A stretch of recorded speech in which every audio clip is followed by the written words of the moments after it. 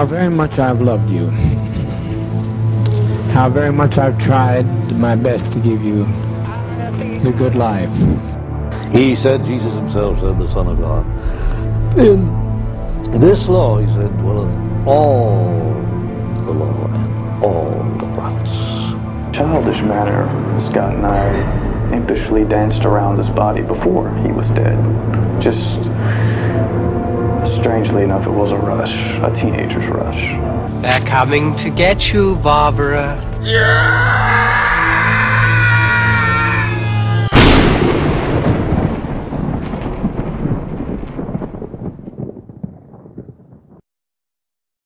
Hey, strangers! Welcome to another episode of Strange Talk Podcast. Thank you for choosing. Thank you for choosing to listen to Strange Talk Podcast. There are many podcasts out there, but you chose to listen to Strange Talk Podcast. So thank you. Well, today's episode is all about Hollywood murders, mainly, obviously, celebrities that were murdered. Some of these you probably know, some of them you may have never known of or just knew a little bit of info about them, but hopefully you enjoy them nonetheless. And I apologize because I have allergies and it's allergy season for me. So if you have allergies yourself, then you know the plight that I suffer. But yeah, it sucks. So I'll be constantly clearing my throat. I'm going to try to,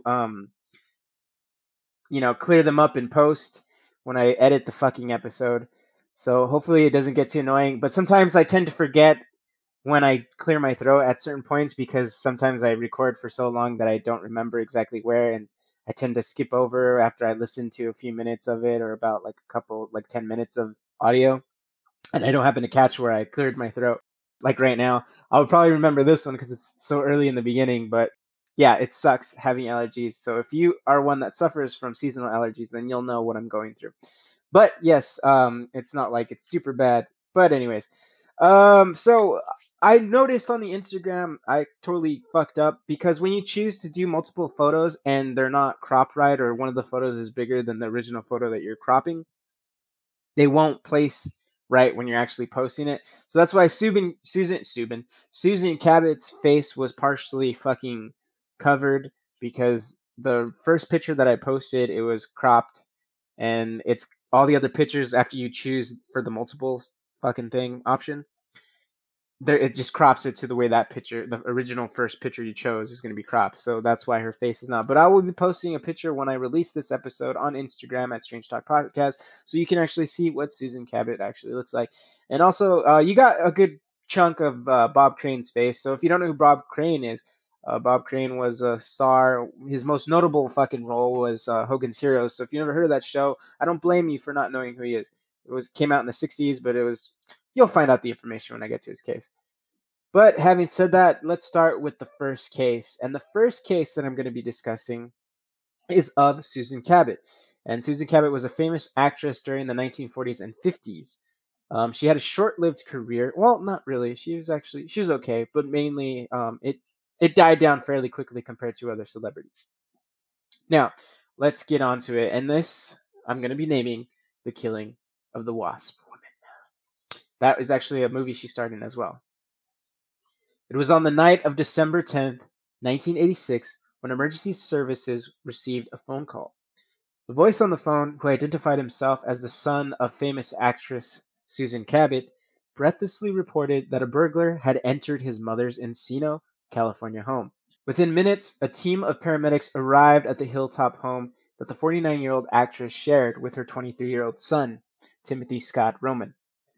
While her film career had ended years prior, Cabot's colorful life, including several marriages and a one-time romantic relationship with Jordan King's Hussein, allowed her to own a magnificent house in one of Encino's most expensive neighborhoods, complete with a magnificent view of greater Los Angeles.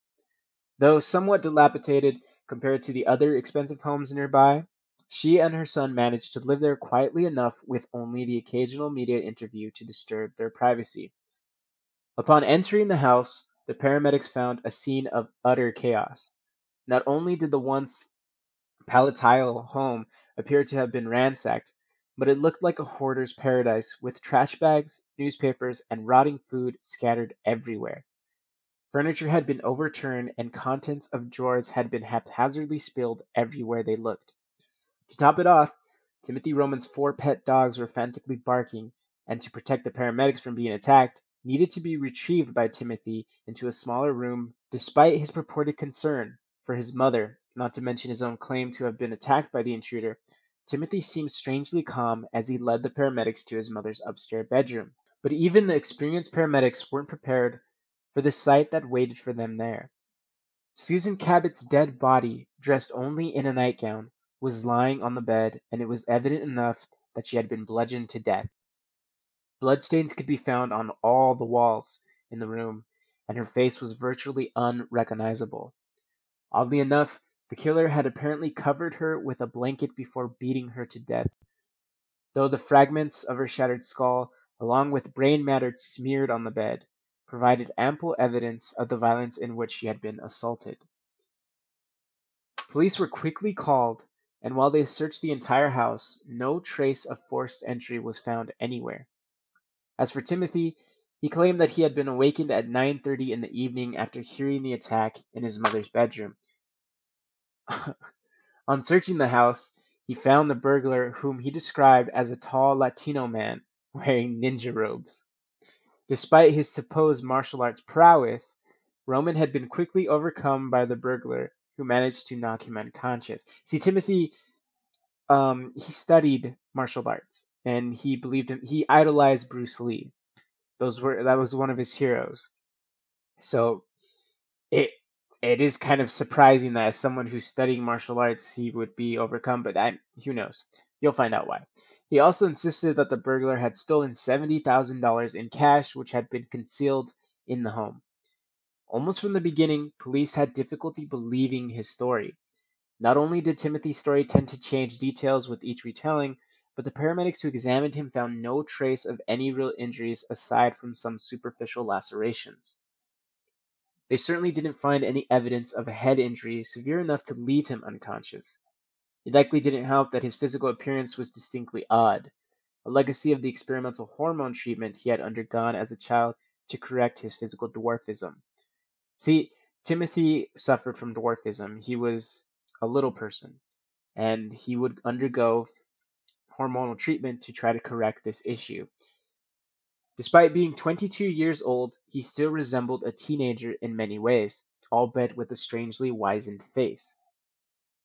It was likely his self-consciousness concerning his height and appearance that led him to become a martial arts enthusiast, complete with weightlifting equipment scattered throughout the house and a framed picture of Bruce Lee in his bedroom, upon which he idolized. Timothy was brought down to the West Valley police station, where he was grilled for hours. Along with questions about the murder, police also tried to learn about the relationship he had with his mother, which Timothy described as being very close. Finally, after hours of questioning, Timothy Scott Roman was formally charged with his mother's murder. Taking the news of his arrest in stride, he asked to be taken back to the house to collect his medication and personal effects. While there, he then led police to the room where the dogs had been kept, but they had finally been removed by animal control, and there, hidden in a laundry hamper, was the murder weapon. One of the many barbells he used for weightlifting, still covered in his mother's blood as well as fingerprints. Though he still denied killing his mother at first, he insisted he had only hidden the barbell because he didn't think anyone would believe his story. And, of course, he was right. Even as the forensic evidence against him was steadily piling up, media stories about Susan Cabot and her son were carried across the country.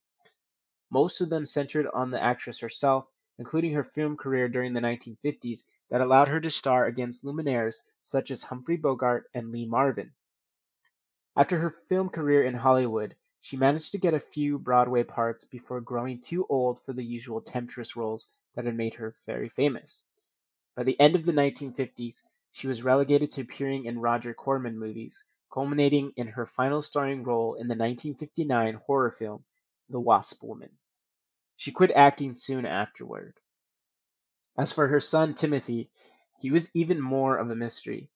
Aside from being Susan Cabot's only child, little was really known about him aside from the medical treatment he had received as a child. Even the identity of his father was never really confirmed by Cabot. Virtually every man she had ever been with was named as a possible father at some point, including King Hussein. According to some of the very rare visitors to their home on Charmin Lane, Timothy and Susan had a strange relationship, with frequent arguments and a shared hoarder mentality that caused them to accumulate a breathtaking amount of junk in their otherwise expensive home. After learning about the acrimonious relationship that Cabot and her son had, police wasted no time in breaking down his claims of innocence and finally getting him to confess to his mother's murder. But their problems hardly ended there. By the time his case came to trial in May of 1989, his defense attorney, Chester Leo Smith, had changed his plea to guilty by reason of insanity. In making this claim, Smith insisted that Timothy's mental derangement had been caused by the hormonal treatment he had received as a child. Timothy's hormonal treatments had begun in 1958 while he was part of an experimental program run by the National Institute of Health. As one of the 700 children being treated for dwarfism, Timothy was injected with pituitary gland extract extracted from thousands of human cadavers. Over the 8 years in which he received the treatments, Timothy showed no medical problems, though he only attained a modest height increase and an oddly wizened appearance. Fortunately, many of the other participants in the study wouldn't be quite so lucky. Well, Creutzfeldt-Jakob disease, or CJD, I'm pretty sure I said that wrong, but Creutzfeldt-Jakob disease, or CJD, was relatively unknown at the time.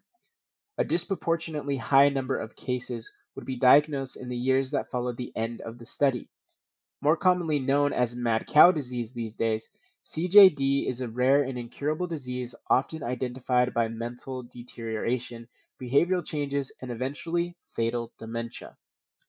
While there was no evidence that Timothy had developed CJD, the lack of an accepted diagnostic test, not to mention reports of bizarre behavior in other test subjects, was enough for his lawyer. As part of Timothy's instantly plea, Smith stressed that the incubation period for CJD could be more than 20 years in many cases, and that he could well have developed symptoms without anyone realizing it. Referring to his client as a human experiment gone wrong, Smith went to extreme lengths to paint him as nothing more than a victim of his mother's attempt to make her son look normal, which went well with his attempt to prove diminished responsibility by portraying Susan Cabot as a disturbed Hollywood has-been, incapable of accepting that she had lost her looks. It was also revealed that Cabot had helped herself to Timothy's medication in the mistaken belief that it would help her keep her youthful appearance, not unlike the character she played in her final movie, The Wasp Woman. By representing the dead woman as a bizarre shut-in who had managed to drive her son insane, Smith hoped to bolster his defense and win a shortened sentence for their clients. And the reporters covering the trial ate every fucking thing up. Even Cabot's past relationship with King Hussein came under scrutiny, though Timothy's real father was still a mystery. Smith presented evidence that Susan Cabot received a regular sum of $1,500 a month from the keeper of the King's purse, Anman Jordan. There it is written indication in the handwriting of Susan Roman that his money is from a trust. For better or worse, it looks like child support, he added. The Jordanian government wisely stayed out of the whole matter. What was being conveniently overlooked was that many of the people who actually knew Cabot were scandalized by how she was being portrayed. Still, it was hardly a secret that Susan Cabot had been under a psychologist's care during the final months of her life, and that she suffered from severe depression. Despite her frequent quarrels with her son, she also described him as her only reason for living. It was also no secret that she had been slowly deteriorating in her final months, and the images showing bizarre state of her house were used to demonstrate just how ill she had become. For whatever reason, Timothy became confident enough about the case his lawyers had built up to change his plea to not guilty. Shortly afterward, he took the stand for the first time in his own trial and insisted that it was his mother who had attacked him with a barbell, forcing him to beat her to death in self-defense. Though this directly contradicted the confession he had already made, his testimony was allowed to stand.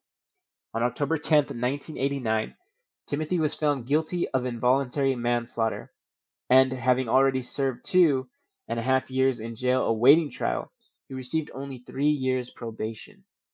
In handing down her decision, Judge Darlene Schmepp stressed her belief that Timothy loved his mother very much, and that there was no malice or premeditation in his actions.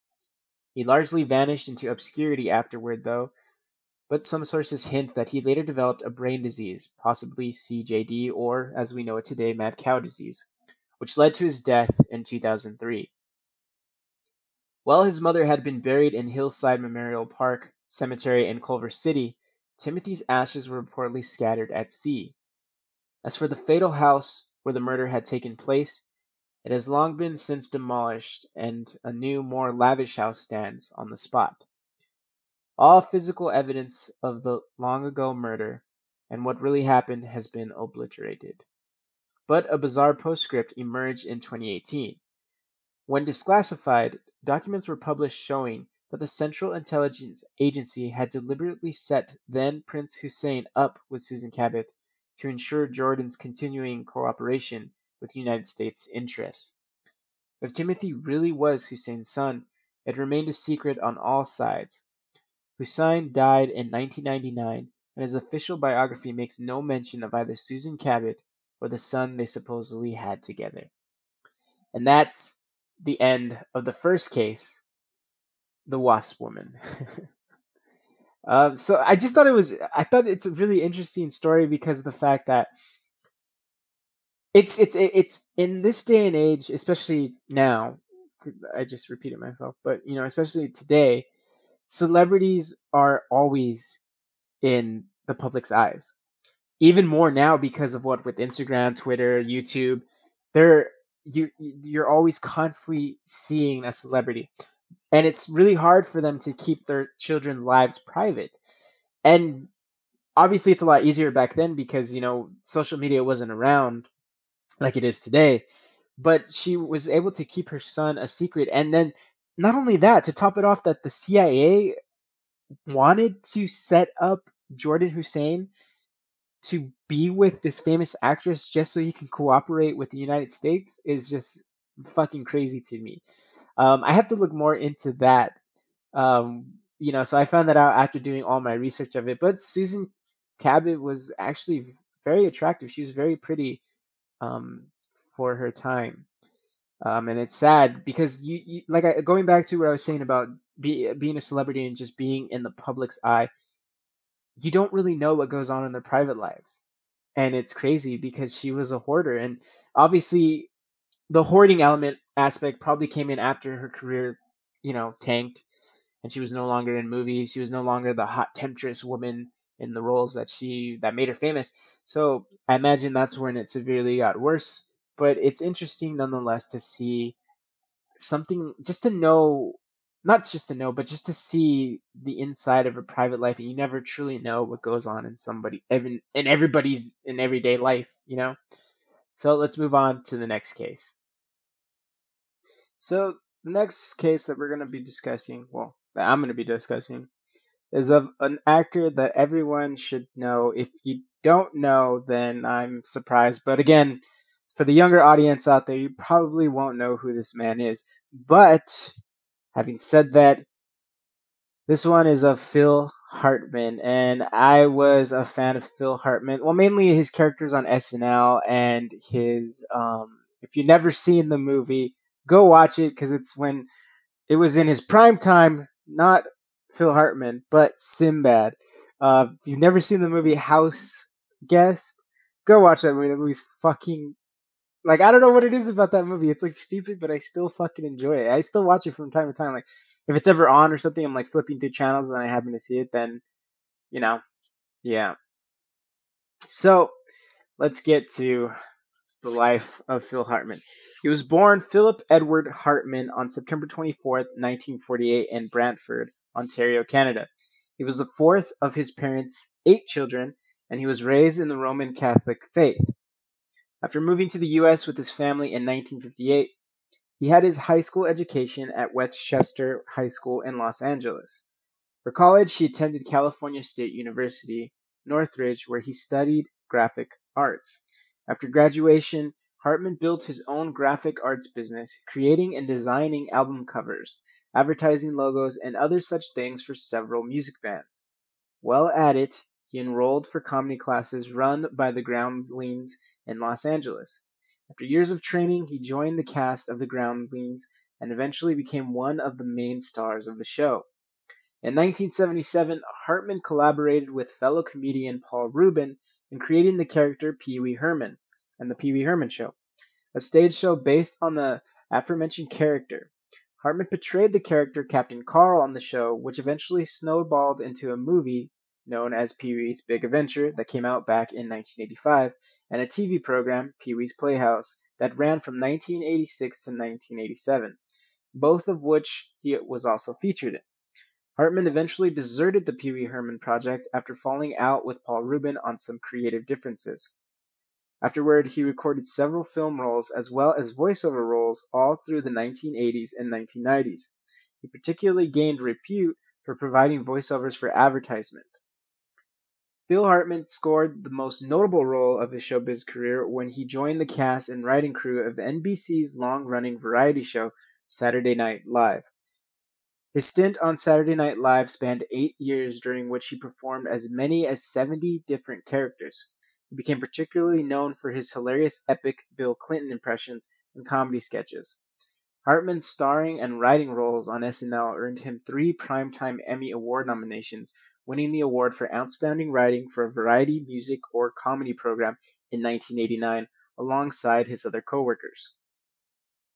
While working on Saturday Night Live, Hartman also held several other acting roles, most notable of which was on the hit animated sitcom The Simpsons.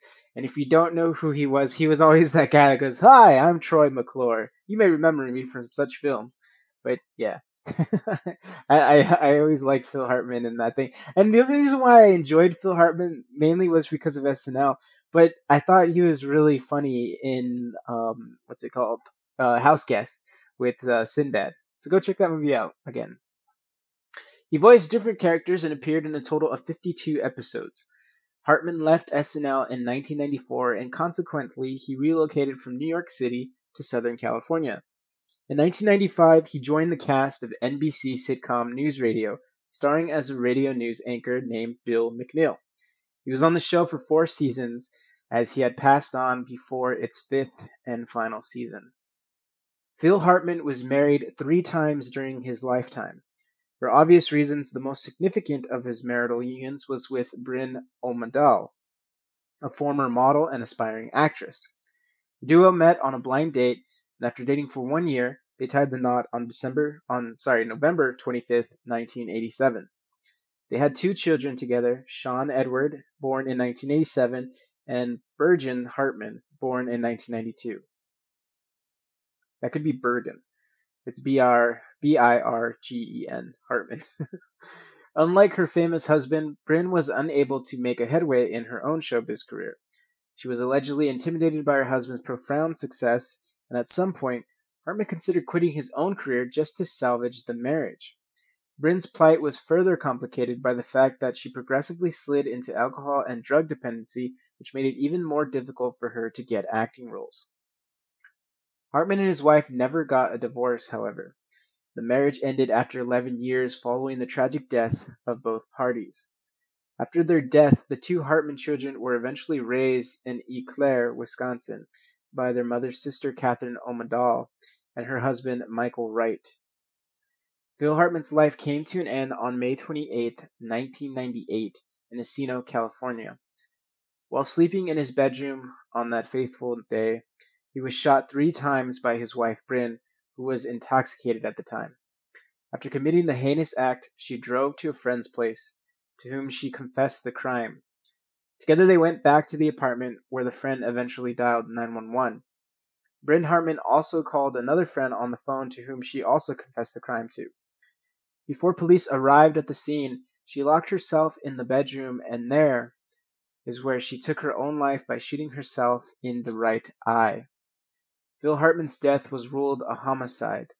His remains were cremated and his ashes were scattered on Emerald Bay in Santa Catalina Island of Los Angeles.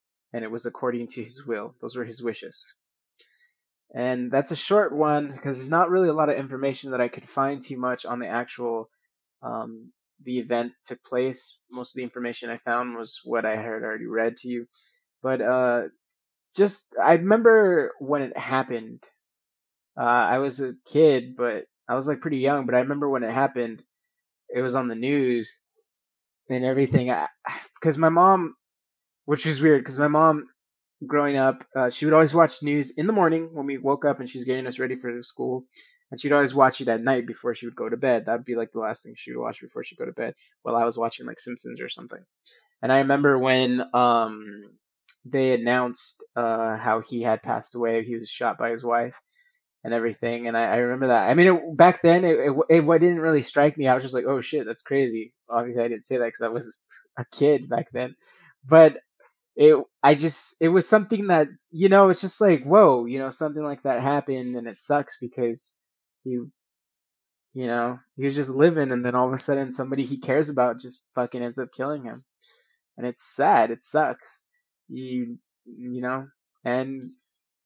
we don't really know per se their personal life, obviously because he died in the tragic way that he did. He could have been trying to save his marriage. He could have been a really nice guy, and he probably was, but we don't know. But regardless, he was taken too soon, and it sucks. So this next case that I'm going to be discussing is of the most notorious one on our list. It's of Bob Crane. Bob Crane was a beloved television actor whose real life had a seedy side and whose death baffled his friends, fans, and the police. He played the title role of Colonel Hogan in the 60s sitcom Hogan's Heroes. He was one of the stars of the show from 1965 until 1971, when the series was canceled. During that time, he left his wife of more than 20 years for his co-star Sigrid Valdez. He also created a taste for promiscuous sex and filming it, and he is considered to have been a serious sex addict. After the show, he never found the same success he had with Hogan's Heroes. He instead took up small roles, took to the stage, and continued making home pornography. He was on a tour with a play when he was murdered in Scottsdale, Arizona.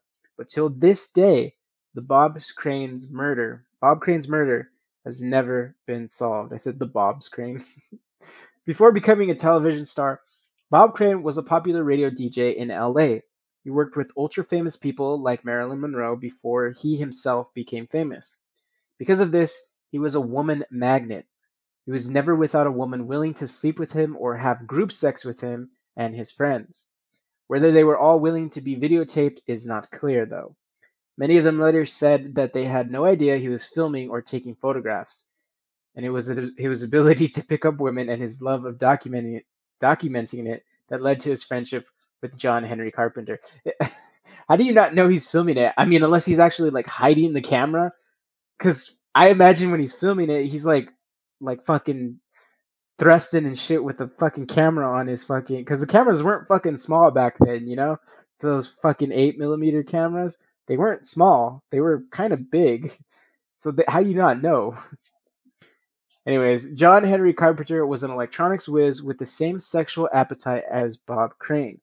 Together, they would pick up women and take them back to hotels, their homes, and other people's homes, where they would engage in sexual acts, and all while documenting it. There's no evidence that they were homosexual, but there were rumors that John wanted more from Bob than he was willing to give. Rumor has it that Bob told John he did not want to continue the friendship a few days or the day before his murder. Carpenter has always denied this claim. On June 28, 1978, Bob Crane was killed in the early hours of the morning. Someone came into his room at the Winfield Place Apartments in Scottsdale, Arizona, and beat him to death while he slept. He was hit in the head with a blunt object at least once, most likely twice. He never even had a chance to leave the bed. The killer also wrapped an electrical cord around his neck and tied it there. Some believe this was a message regarding Bob's love of videotaping sex. Another interesting find was a bottle of scotch in the room, and according to those who knew Bob, he did not drink scotch. There was no sign of a struggle and no sign of forced entry. So if you follow me on Instagram at Strange Talk Podcast, you will actually be able to see the graphic picture of the crime scene photo that was taken of Bob Crane's body. It's somewhat graphic, yes. There is a lot of blood because these types of killings will, that's what you're gonna fucking see.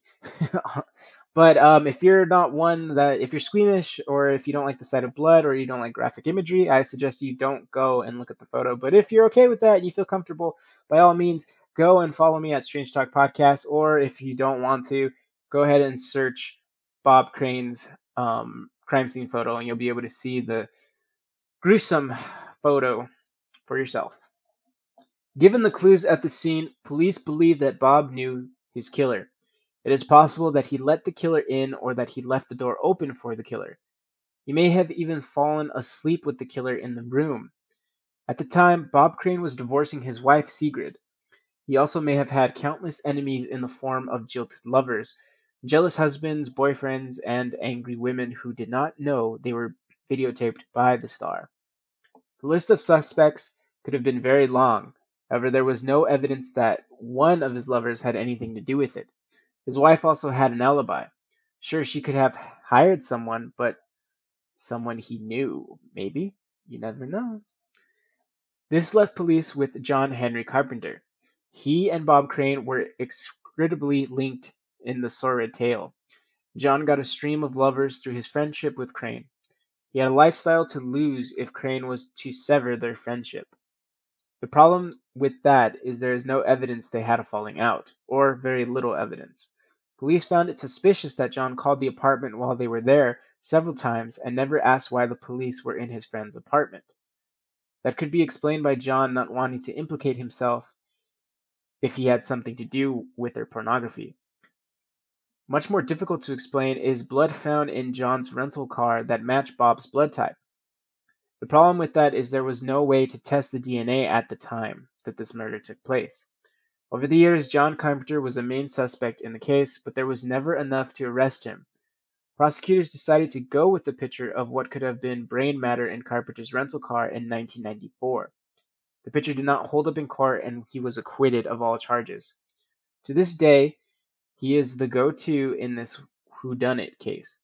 There is no single other person who draws as much suspicion in this case, but it could be that the possible list is simply too long and varied to pick one out of the myriad of people with motive. The question remains, just who killed Bob Crane? To this day, it has never been solved. One thing that during the research that I found that was mentioned was that after when the police came to find his body, when they came to investigate the crime scene and everything, they found, I want to say it was like 3 or 4 boxes filled with pornography. Not pornography that was purchased, but pornography just made by Bob Crane and friends. So, and there was, I believe there was a projector and a camera. No, not a camera, a projector. And it was a bunch of film reels of stuff that he was doing to women.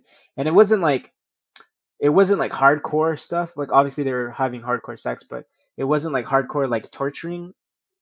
It was more like BDSM type of sexual acts. So he was a very promiscuous man. So this last and final case for this episode of Hollywood Murders is of Rebecca Schaeffer. So Rebecca Lucille Schaeffer was born to a Jewish family in Eugene, Oregon, the only child of Dana Nee Wilner, or a writer and instructor at Portland Community College, and Dr. Benson Schaeffer, a child psychologist. She was raised in the Jewish religion in Portland, where she attended Lincoln High School. She initially had aspirations to become a rabbi, but began modeling during her junior year in high school. Schaeffer appeared in department store catalogs and also appeared in television commercials as an extra in a television film. In August of 1984, Schaeffer's parents allowed her to move to New York City by herself to pursue a modeling career. While working in New York, she attended professional children's school. She also had a short-term role on the daytime soap opera Guiding Light. In late 1984, Schaefer landed the role of Annie Barnes on ABC's One Life to Live for a stint that lasted only 6 months. During this time, she attempted to further her modeling prospects. Standing at 5 feet 7 inches, she was considered too short for high fashion modeling and struggled to find work. In 1985, Schaefer moved to Japan in hopes of finding more modeling jobs, but still encountered difficulty due to her height. She returned to New York City and decided to focus on an acting career. In 1986, Schaefer won a small role in Woody Allen's comedy Radio Days, but her performance was ultimately edited from the film. Only a brief scene featuring her character remains in the film. She continued modeling and also worked as a waitress. After landing the cover of 17 magazine, she caught the attention of television producers who were casting for a new sitcom called My Sister Sam, starring Pam Dawber. Schaefer tested for and won the role of Patricia Patty Russell, a teenager who moves from Oregon to San Francisco to live with her 29-year-old sister, Samantha Sam Russell, after the death of their parents. The series was initially a hit, ranking in the top 25, but was unfortunately canceled halfway through its second season in April of 1988, the year I was born, due to failing ratings. Oh my god, what if because I was born, I was the cause for it to be canceled? After My Sister Sam, Schaefer had supporting roles in scenes from the class struggle in Beverly Hills, The End of Innocence, and the television film Out of Time. She also served as a spokesperson for the children's charity Tuesday's Child. On July 18th, 1989, 1 year after I was born, because I'm a narcissist and everything's got to be about me, Schaefer was fatally shot at her West Hollywood residence by a man named Robert John Bardo, a fan who had been stalking her for almost 3 years. Bardo had become obsessed with Schaefer after the previous subject of his preoccupation, child peace activist Samantha Smith, died in a plane crash in 1985. John Bardo was actually obsessed with this peace activist Samantha Smith. Bardo wrote numerous letters to Schaefer, one of which was actually answered by her. In 1987, Bardo traveled to Los Angeles hoping to meet with Schaefer on the set of My Sister Sam, but was turned away by Warner Brothers security. Angry, he returned a month later armed with a knife, but again, security guards prevented him from gaining unauthorized access to the actress. Bardo returned to his native Tucson and lost focus on Schaefer for a while, as his obsession shifted toward pop singers Debbie Gibson, Madonna, and Tiffany. In 1989, after watching Schaefer in the black comedy Scenes from the Class Struggle in Beverly Hills, in which she appeared in bed with a male actor, Bardo, out of apparent jealousy, became enraged by the scene and decided that Schaefer should be punished for becoming, in his words, another Hollywood whore.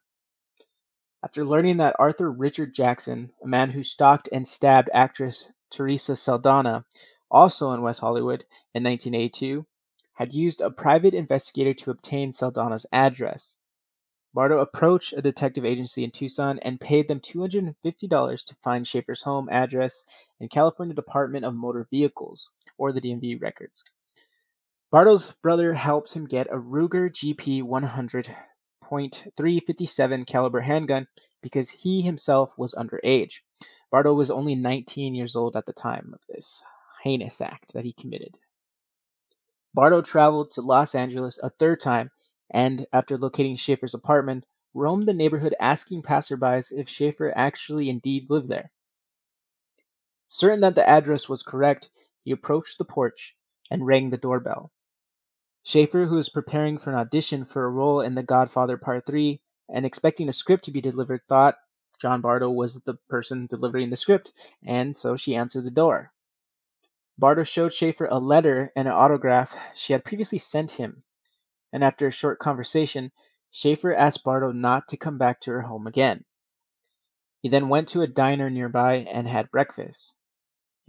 While eating breakfast, he was actually contemplating whether he should go through with what he was about to do. And he claims he heard a voice that he believed was God telling him to go through with it. And believe it or not, during my research of this whole little case of Rebecca Schaefer and John Bardo, he it was said that he visited Mark David Chapman. Mark David Chapman. He visited John Lennon's grave prior to actually going to Rebecca Schaeffer's apartment. And if you don't, everybody knows who fucking John Lennon is. I mean, if you don't, then I am surprised. But John Lennon was a former Beatle, and he himself was killed by a man who was somewhat obsessed with him, not in the way that you think, but he was killed by Mark David Chapman, who believed a voice was also telling him to kill him, just the same as John Bardo did. An hour later, Bardo returned to Schaeffer's apartment for a second time. Schaeffer answered the door again.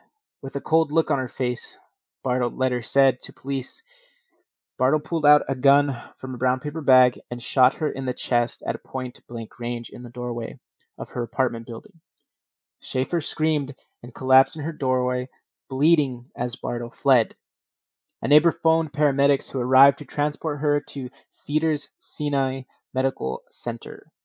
Schaeffer was unfortunately pronounced dead 30 minutes after she arrived to the hospital.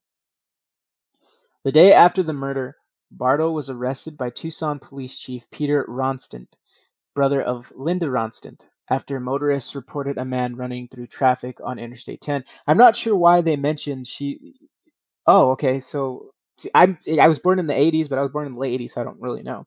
But apparently Linda Marie Ronstadt is a retired American popular music singer known for singing in a wide range of genres, including rock, country, light opera, and Latin. She has earned 10 Grammy Awards, 3 American Music Awards, 2 Academy of Country Music Awards, and an Emmy Award. So that's who she is. So, hey, cool. After motorists reported a man running through traffic on Interstate 10, I know I read that again, but I had lost my place. He immediately confessed to the murder. Bardo was tried by prosecutor Marcia Clark, who later became known for her role in the O.J. Simpson murder case. Convicted of capital murder in a bench trial, Bardo was sentenced to life in prison without the possibility of parole. While following Saldana's assault and Schaeffer's murder, Californian law regarding the release of personal information through the DMV were drastically changed. The Driver's Privacy Protection Act was enacted in 1994, which prevents the DMV from releasing private addresses. Schaeffer's death also helped prompt the 1990 passage of America's first anti-stalking laws in California. At the time of her death, Schaeffer was dating director Brad Silberling. Her death served as an inspiration for Silberling's film Moonlight Mile, which was released in 2002. A story about the grief of a man whose fiancée was murdered that bore little resemblance to the actual relationship between Schaeffer and Silberling. Shortly after Schaeffer's death, Pam Dauber and her My Sister Sam co-stars Joel Brooks, David Naughton, and Jenny O'Hara reunited to film a public service announcement for the Center to Prevent Handgun Violence in Schaeffer's honor. The website of the charity Tuesday's Child, for which Schaeffer worked as a spokesperson, bears a dedication to her. So that's the last case for Hollywood murders. So I want to thank you for listening to Strange Talk Podcast. There are many podcasts out there, especially for true crime. There are many true crime podcasts out there, and you chose to listen to True Crime Podcast. You chose to listen to Strange Talk Podcast, where I fuck up everything I always say. But thank you nonetheless for choosing to listen to Strange Talk Podcast, because without you, the listener, Strange Talk Podcast would not be what it is today. So I want to give you a big thank you. So if you want to follow me, go ahead and follow me on Instagram at Strange Talk Podcast, where you can keep up to date with episodes that I'll be working on when I actually get around to them, because I know I've been kind of busy, so I haven't really been able to get to them. But for those that you that don't know, this is actually the re-recording of the episode, because originally, like I said, if you're not following me on Instagram, you wouldn't have a fucking clue of what I'm talking about. So I probably lost you, and this is probably the part where you click off anyways.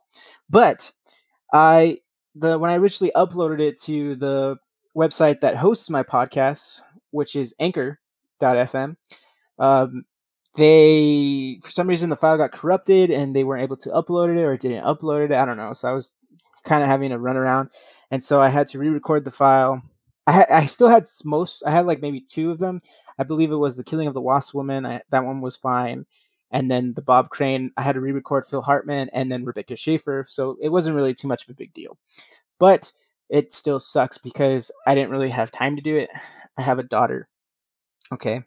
I know that sounds like an excuse, which is sad. Like, oh, you're blaming your fucking daughter, you fucking piece of shit. No, I mean, not really. It's just when I do try to record or when I try to, get around to recording, I can't really record when she's awake. I usually record when she's napping, and sometimes she doesn't nap. So, yeah, that's the reason why sometimes I'm not really recording or anything. And that's also why, so juggling between a social life, juggling between working, and then juggling between taking care and being a father, it's sometimes you don't really have time. And that's just the honest truth. So I want to appreciate all of you for sticking with me, even though I haven't really been putting out episodes. But thank you for choosing to listen again to Strange Talk Podcast. So give yourselves a pat on the back for getting through this episode of Hollywood Murders. Stay tuned for the next episode, which is going to be about some cases of people who were wrongly convicted of heinous crimes. I believe you may have heard of one of them, and one of them is known as the Central Park Five. And if you don't know about the Central Park Five, then you're gonna want to listen to Monday's episode of the people who have been wrongfully accused, which is also a really funny movie with Leslie Nielsen. Anyway, I miss Leslie Nielsen. We miss you, Nielsen. But yes, thank you for choosing to listen to this episode. So if you want to follow me, I know I'm repeating myself, but if you want to follow me on Instagram, if you're not already, you can follow me at Strange Talk Podcast. If you want to send me stuff, just send me emails, send me news articles, and maybe I'll start doing This Week in Crime. I know I haven't really done one, but it's because, again, I don't really have time, and I'm really sorry, but I don't know if you guys really enjoy those or not. But anyways, so if you want to send me stuff via email, you can do so at strangetalkpodcast@outlook.com. I'll be more than happy to read what you send me. Also, for those that don't know, I had a special guy that would follow me. He's really awesome. He's pretty cool dude who would always send me shit and help me a lot when it came to doing This Week in Crime episodes. But his name is at Rocky the Collector. And at Rocky the Collector has started his own podcast known as The Collection. So if you want to find more interesting cases, because he does more... Well, I mean, he hasn't done more because he just barely started, but he has a few episodes up. I believe he has 3 episodes up, and they are really good. And I'm actually surprised at how well they are done, and he's barely gotten to the game, so I'm probably scared that you guys aren't going to listen to Strange Talk Podcast anymore. But nonetheless, go and check out Rocky the Collector's podcast. You can find it on Google. You can find it on anywhere because he uses the same website that I use, which is Anchor.fm. So you'll find his podcast on Google Podcasts, Stitcher, Overcast, I already said Spotify, Apple Podcasts, iTunes, and all that stuff. So all that good stuff. So go and find him and listen to his episodes. And when you do, and you find his profile on Instagram as well, say Strange Talk Podcast sent me. Yeah. So thank you again. I know I'm going to repeat myself a lot, but thank you again. Because without you, Strange Talk Podcast would not be where it is today. So, big thank you, thank you, thank you. And keep on keeping on, but most importantly, stay strange.